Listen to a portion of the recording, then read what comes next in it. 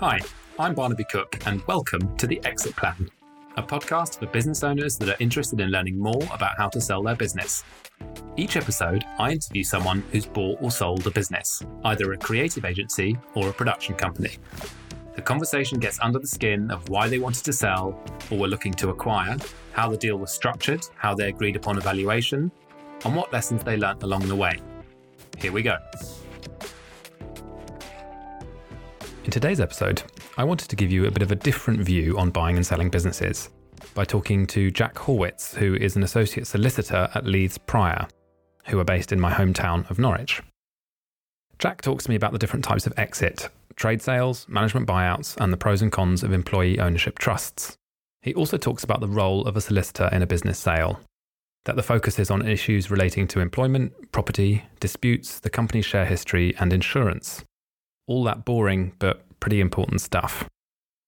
He gives his view on what makes an attractive proposition for a buyer, how to approach business valuation, and the financial and legal due diligence process. Hope you enjoy our conversation.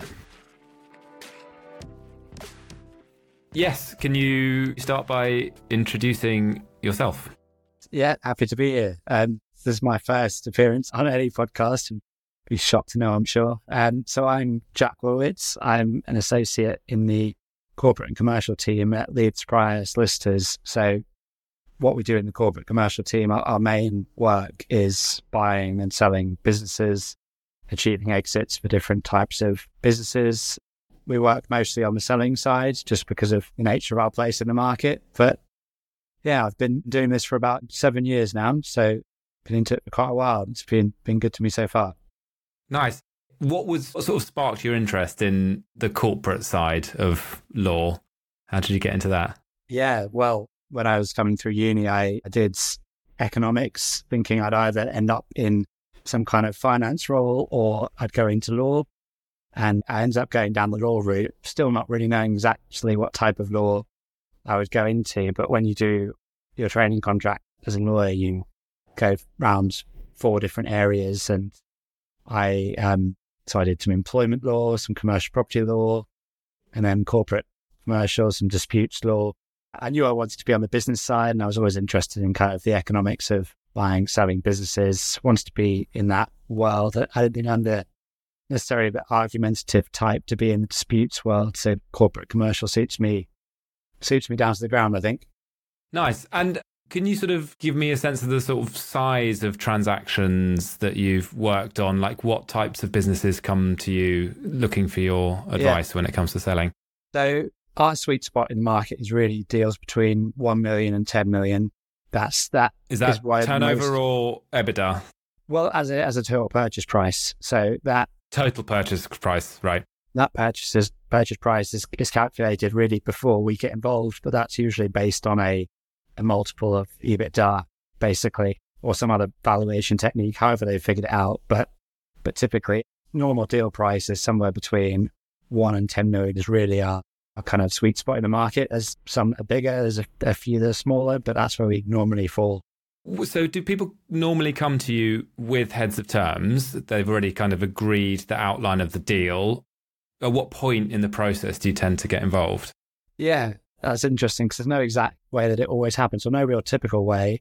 I suppose we would always prefer to be involved earlier rather than later. Generally, we can help shape the deal and help give ideas of how a deal could be structured. But the reality is quite often they come to us as a fully formulated deal where an offer has been made, an offer letter perhaps has been given with a set of these are the terms of the transactions, been given to a seller. So really, when we come to it, the terms of the deal have quite often been pretty well formulated. Yeah, I guess sort of how, just sort of thinking it from the point of view, a lot of people who listen to this podcast will be at the very beginning of their journey and are looking for sort of advice on what they can do to build their business to make it an attractive proposition for buyer. So I guess, can you talk a little bit about how these businesses are valued and what it is in a target that a buyer values highly? I know it will differ from industry to industry and deal to deal, but if there's some general advice, that'd be useful. In terms of valuation, I can speak to that a little bit because of the experience I've got. Well, in the corporate transactions world, but valuation is really one for the accountants. They generally are the ones who look at a business's EBITDA and say, in this industry, a multiple of X might apply versus in this industry, a different multiple might apply. And that's how the valuation might come along. But what we really see is how different businesses distinguish themselves based on how they set themselves up legally for sale. Some businesses come into it and they get to the start of the sale process and they've got really kind of nothing in terms of records. Their share history is a mess. They haven't got any employment contracts. They haven't thought really about any of that kind of stuff. When you get to the point of sale, having to figure all of that stuff out in that moment becomes a real challenge. So there are tons of things businesses can be doing right from the very get-go to be putting themselves in the best position to be sold. Those aren't necessarily things that will affect the value.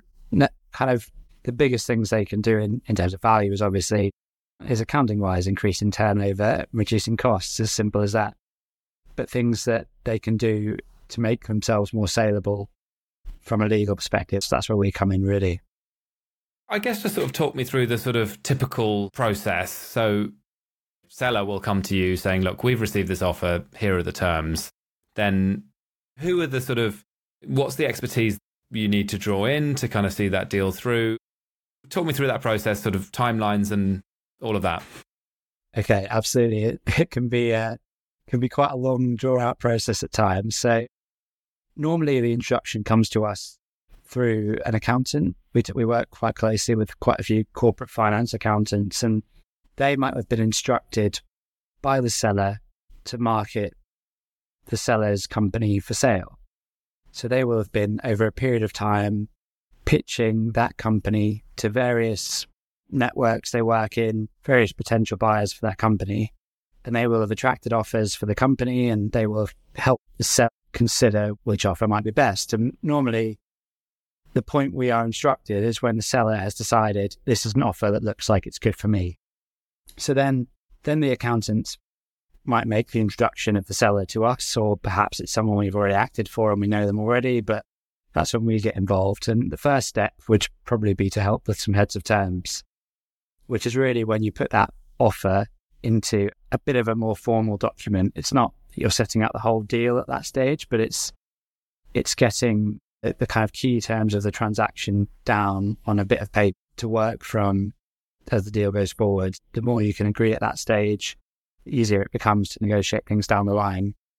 The heads of terms will also normally have some sort of exclusivity period in there. So because the buyer is committing a lot of time and effort to the deal, they want to know that the seller is not going to just go and sell their business to another party for a set period. So the exclusivity normally says to the seller, you cannot go and talk to any other third party for 3-4 months whilst this deal is going ahead.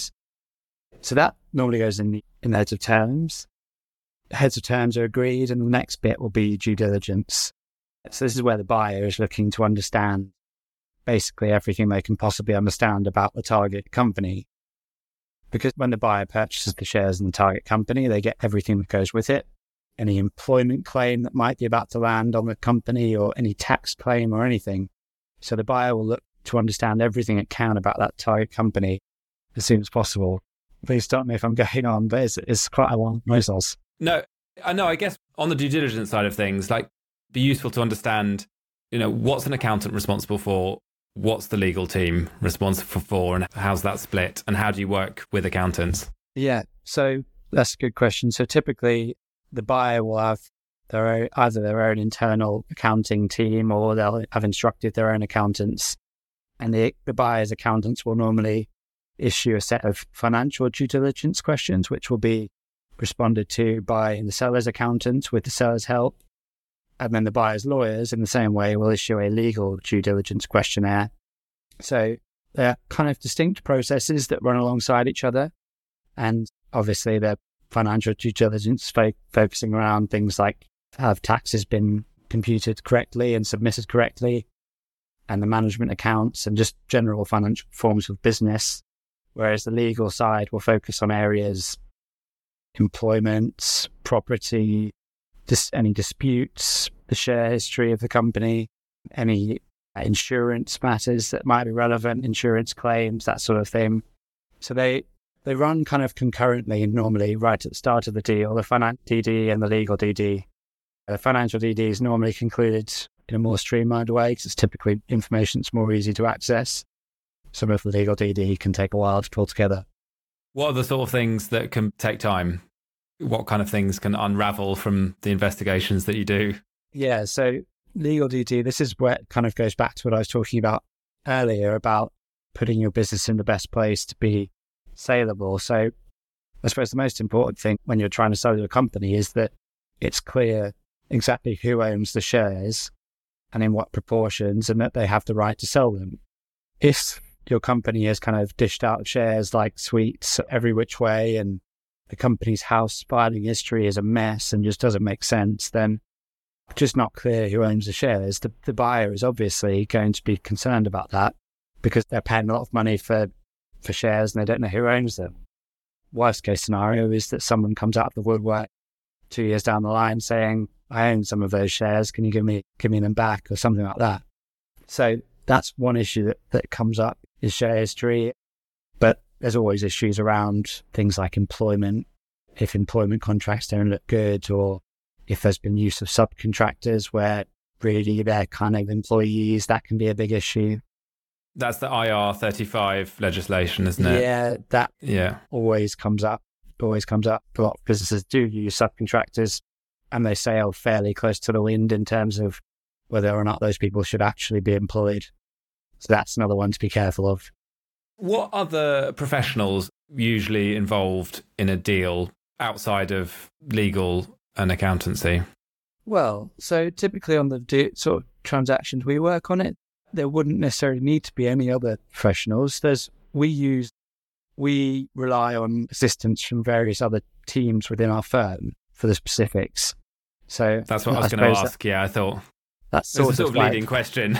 Yeah. So I mean, I guess you will have specialist employment lawyers and commercial property. Do you have HR consultant, lease stuff? Yeah, it tends to be the commercial property team and the employment team who get involved to help when there's any kind of specific questions on those aspects. They help. So they're sort of like external experts to the deal, but unless something's really gone wrong, or I've had a deal in the past where we had to get external environmental experts in, because environmental liability can be quite serious if it's a possible issue and something, or you need specialist advice. While I've got you here, I just wanted to let you know a little bit about me. After having acquired a TV commercials production company earlier this year, I'm currently doing a roll-up in the video production space, and I'm looking for production companies to join my group. If you don't think you're quite there yet, I'm also spending some of my time advising smaller businesses on business growth and exit planning.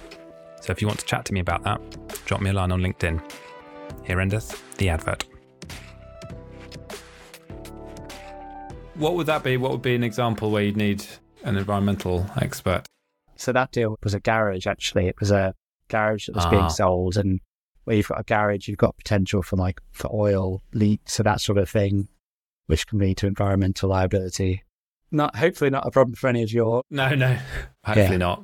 No. Okay. What kind of time scales do you see? What's the sort of quick deal? What's the sort of average deal? And how long have you seen a deal go on for?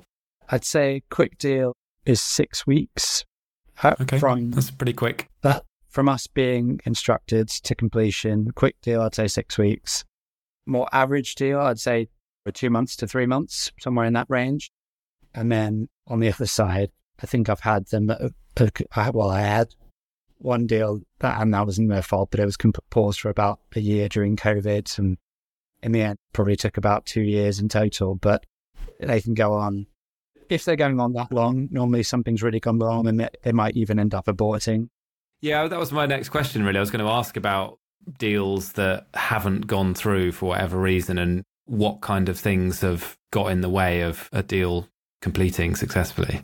That's a good question. It can happen for any number of reasons. I suppose in my past experience, it's been things such as, the buyer is typically not tied to any sort of exclusivity. So the buyer, at the same time as looking at the seller, can also be looking at other potential targets. And if they don't like what they're hearing about the seller's company, or your client's company, they could move on to other targets. But I should say another issue that has derailed quite a few deals is external funding being pulled. Right. Is where a buyer's relying on a bank to give them some money, and that without that money, they can't do the deal. If that bank pulls the funding or changes the terms, starts charging a lot more interest, which we have seen recently. In a couple of cases, we've seen a kind of a mad panic on the buyer side to go and source a different side for funding. But that's something that can pull a deal off the table pretty quickly. I mean, is there a case there for then if the seller is still keen for sort of renegotiating the deal terms? Have you seen that where someone's had funding pulled, the terms have been renegotiated for there to be more of a deferred element or something along those lines? Of course, yeah. It's never too late to do that in most corporate transactions, because most corporate transactions work on the basis of a completion and exchange taking place at the same time. So if you think about when you typically buy a house, you exchange contracts, which means you are committed to buy the place. But you don't actually complete and get ownership until a date agreed, maybe 2 weeks later. But most corporate transactions tend to work on a simultaneous exchange and completion basis. So everything happens on one day. And until that day, there's nothing stopping either party backing out. Obviously, both parties, up to when you get to that point or get close to that point, have invested a lot of time and money into the deal. So they aren't going to back out unless they have to. But if a week before the deal, the buyer can't get funding, there's every chance that the seller would think about changing the terms of the deal slightly to get it over the line. There's nothing stopping that happening. It'd be useful just to sort of understand a bit about deal structures as well. You know, I know deals are put together in all sorts of different ways, but, you know, with a view to kind of thinking about service, creative agencies, service-led businesses, you know, roughly what's a sort of typical deal structure that you would see? Yeah, so, I mean, the most typical, the structure we've been talking about so far is really the typical trade sale. A seller or group of sellers own the share in the target company, and they sell those shares to the buyer. They sell the whole company, so all the shares are sold to the new buyer. The sellers will typically stay in the business for a little while to help with the smooth over the transition, and they might even have some of their purchase price linked to them staying for a certain period of time, because the buyer wants to encourage the continuity and that sort of thing.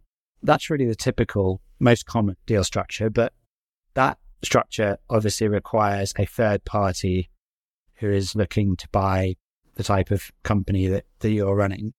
If that isn't such an option on the table and the shareholders are looking to achieve an exit, two other fairly typical structures these days are either a management buyout or an employee ownership trust sale. Should we do sort of one and then the other? What would a typical management buyout look like? What are the pros and cons of that? Yeah, so a management buyout results in a group of normally the senior management of the company. They tend to form a new company and they use that company to purchase the shares of the existing shareholders. So it allows the existing shareholders to leave or to exit, and they are effectively replaced by the existing management team. So that is fantastic if you've got a strong management team who want to take a step up to ownership. It obviously requires there to be that group of individuals in your business who want to take that step up. I suppose the downside of it is the management team are possibly unlikely to have the level of funding required to pay a big chunk of the purchase price on completion. So normally with an MBO, quite a lot of the purchase price will be deferred over a period of years.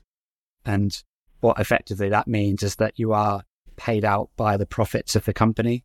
The trading profits of the company are basically used to pay out the existing sellers.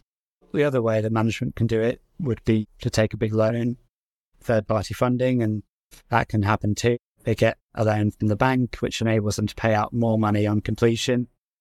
And then rather than paying back the sellers over a period of time, they're paying the bank over a period of time. Will banks lend for that? My experience with banks has been dismal, in terms of what they'll actually lend for. So what would a bank look for in sort of target business to actually lend to a senior management team? Yeah, it's by no means guaranteed that they'll be able to find suitable lending for that. It's really the track record of the company that is going to be making the difference. The bank will also probably ask for personal guarantees from the management team. So they are really putting themselves on the hook for that lending, which is obviously tough. The banks, they ask for like a double sort of commitment, don't they? Because they're sort of saying, look, we'll lend against the profits of the business, but then we also want you to take a personal guarantee and like put your house up, essentially. Yeah. So they're double covered. Yeah. I mean, they might even extend to kind of triple coverage if they can find any physical assets of the business that can be secured against, like any property. That would normally make it easier to get that sort of lending if you've got physical assets that can be used as security. But in most cases, I think they will want a personal guarantee from the directors, which is obviously not all that attractive for a lot of directors. It's a big kind of leap of faith almost for those directors, a big step up. But in the end, they end up owning the company, and if they are confident in their ability to run it, they might even think they can run it better than the people before them, and they can do very well out of it. Yeah, it just it's not very supportive of people taking risks in business. Yeah. Well, I suppose the sellers can support the risk by allowing the payment on deferred terms. Right. So that the management team don't have to go and get bank funding. But then the sellers are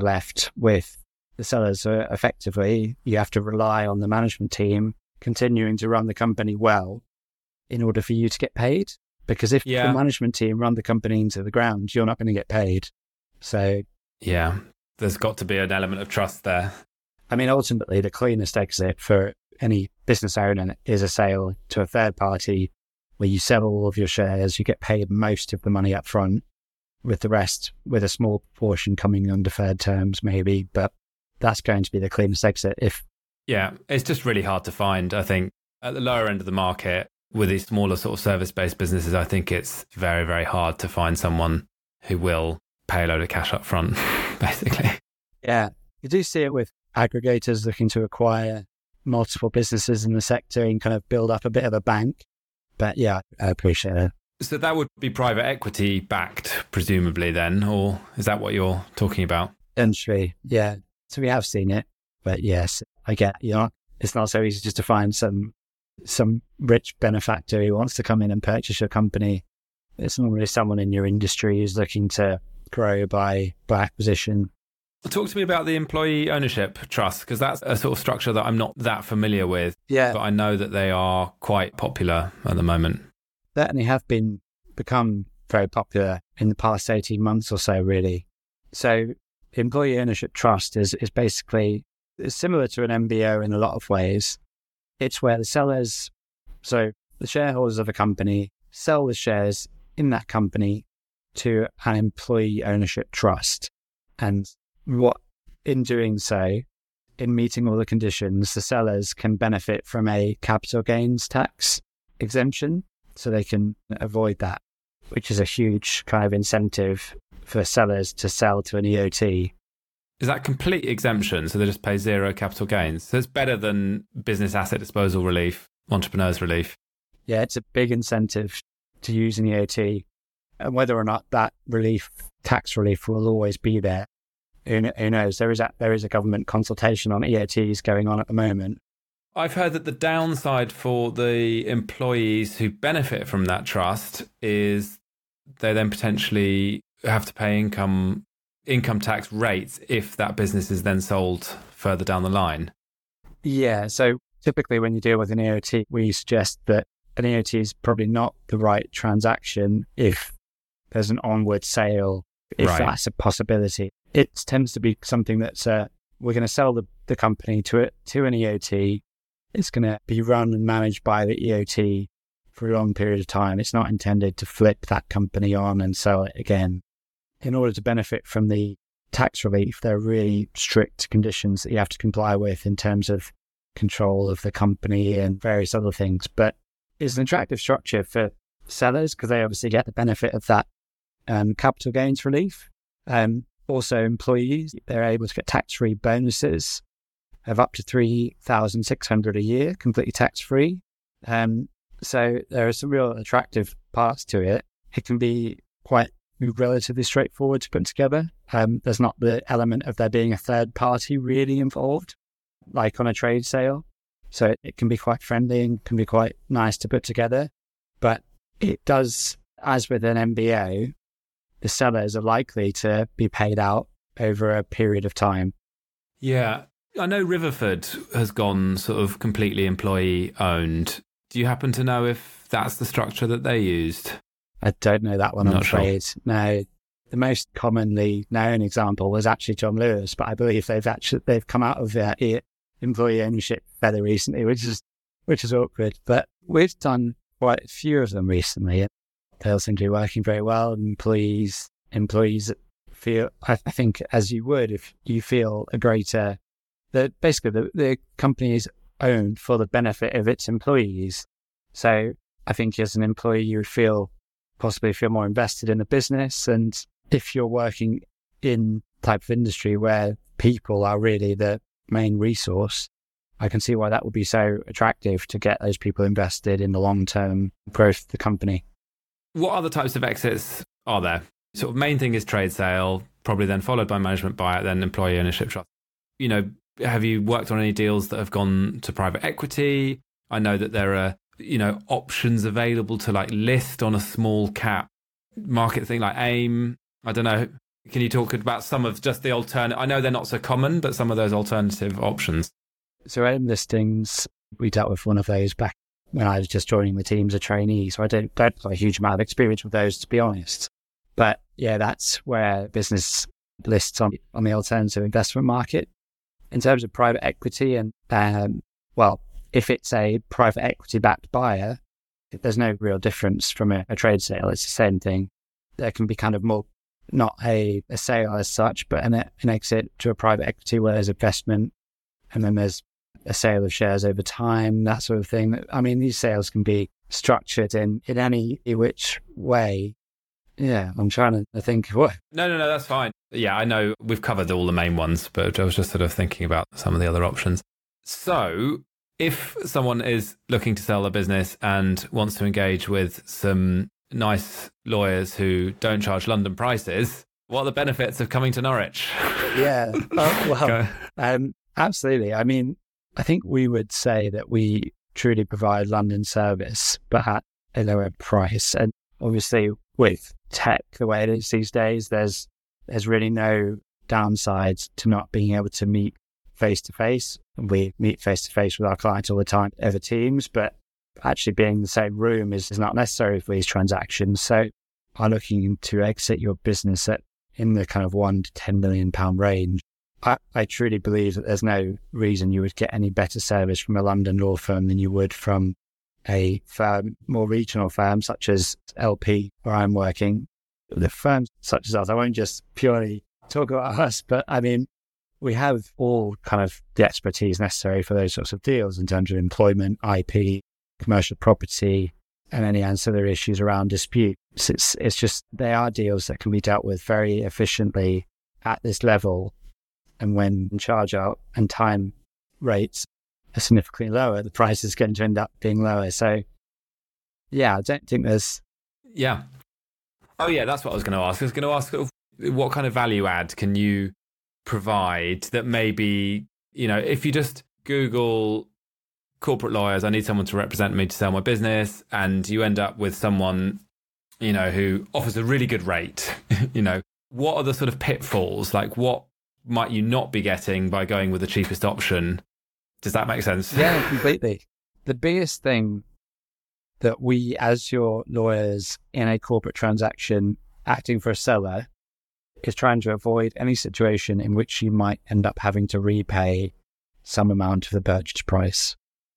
Because when you sell your business, differently if you sell your house, you will be expected to give warranties about all manner of things in your business. So the warranty is a is a promise, a contractual promise about something in your business. For example, the company does not have any ongoing litigation, and you'll be expected to give that warranty saying you don't have any litigation at the point of sale.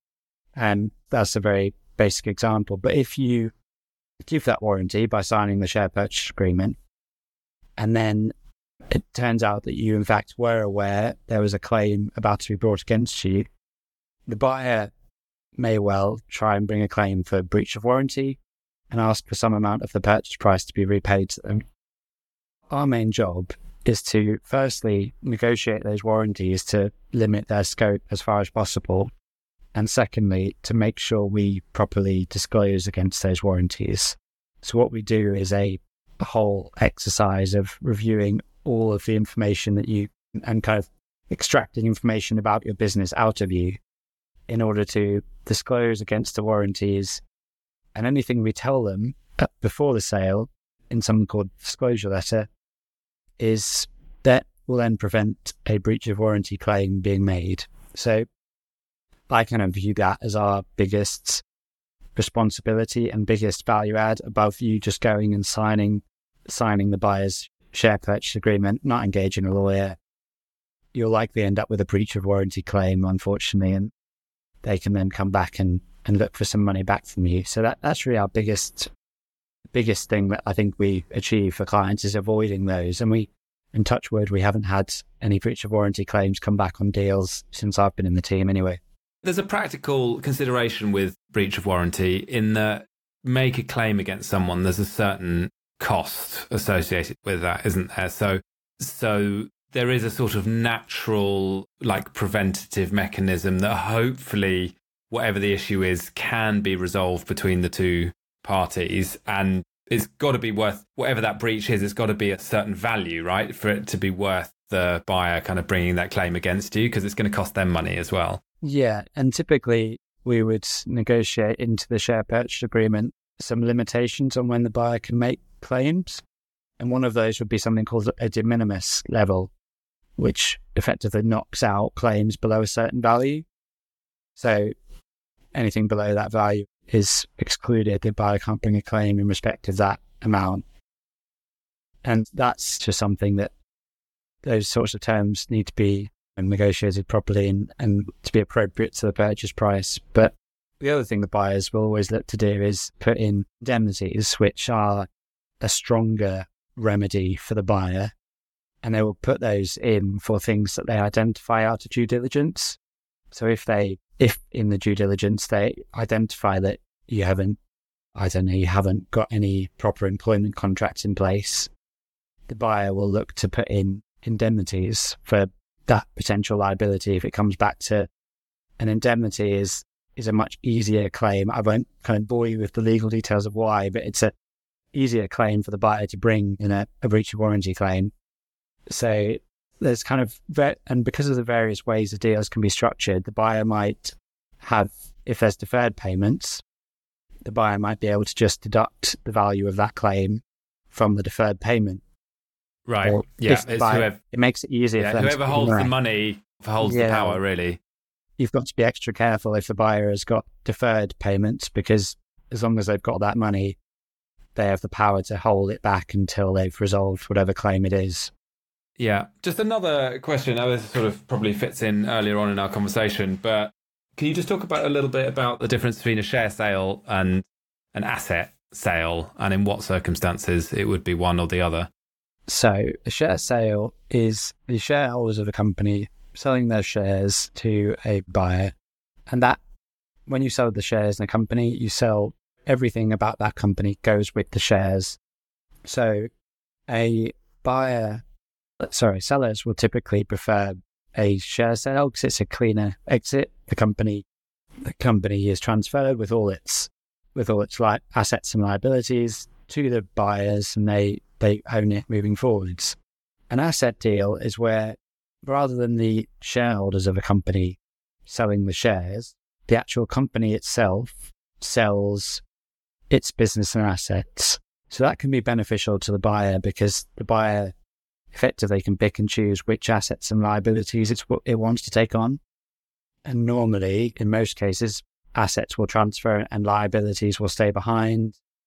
So the company sells the business and assets, and then the money gets paid into the company, and then the company will typically be wound up and the excess in there distributed amongst the shareholders. But most transactions, if they're of a substantial size, kind of at least over $1 million, most of them tend to be share deals, unless there's a good reason for it to be an asset sale. But if they're smaller deals, there can often be quite a good reason to do it as an asset deal. Asset deals are easier to document legally because not everything is passing to the buyer as it is with a share deal. So that the buyer needs kind of less protection in a way. So they're typically easier to document legally. So for a smaller, lower value transaction, an asset deal can make sense. And I know there's some restrictions around employment, isn't there? If you're doing an asset purchase, the employees come with under 2P.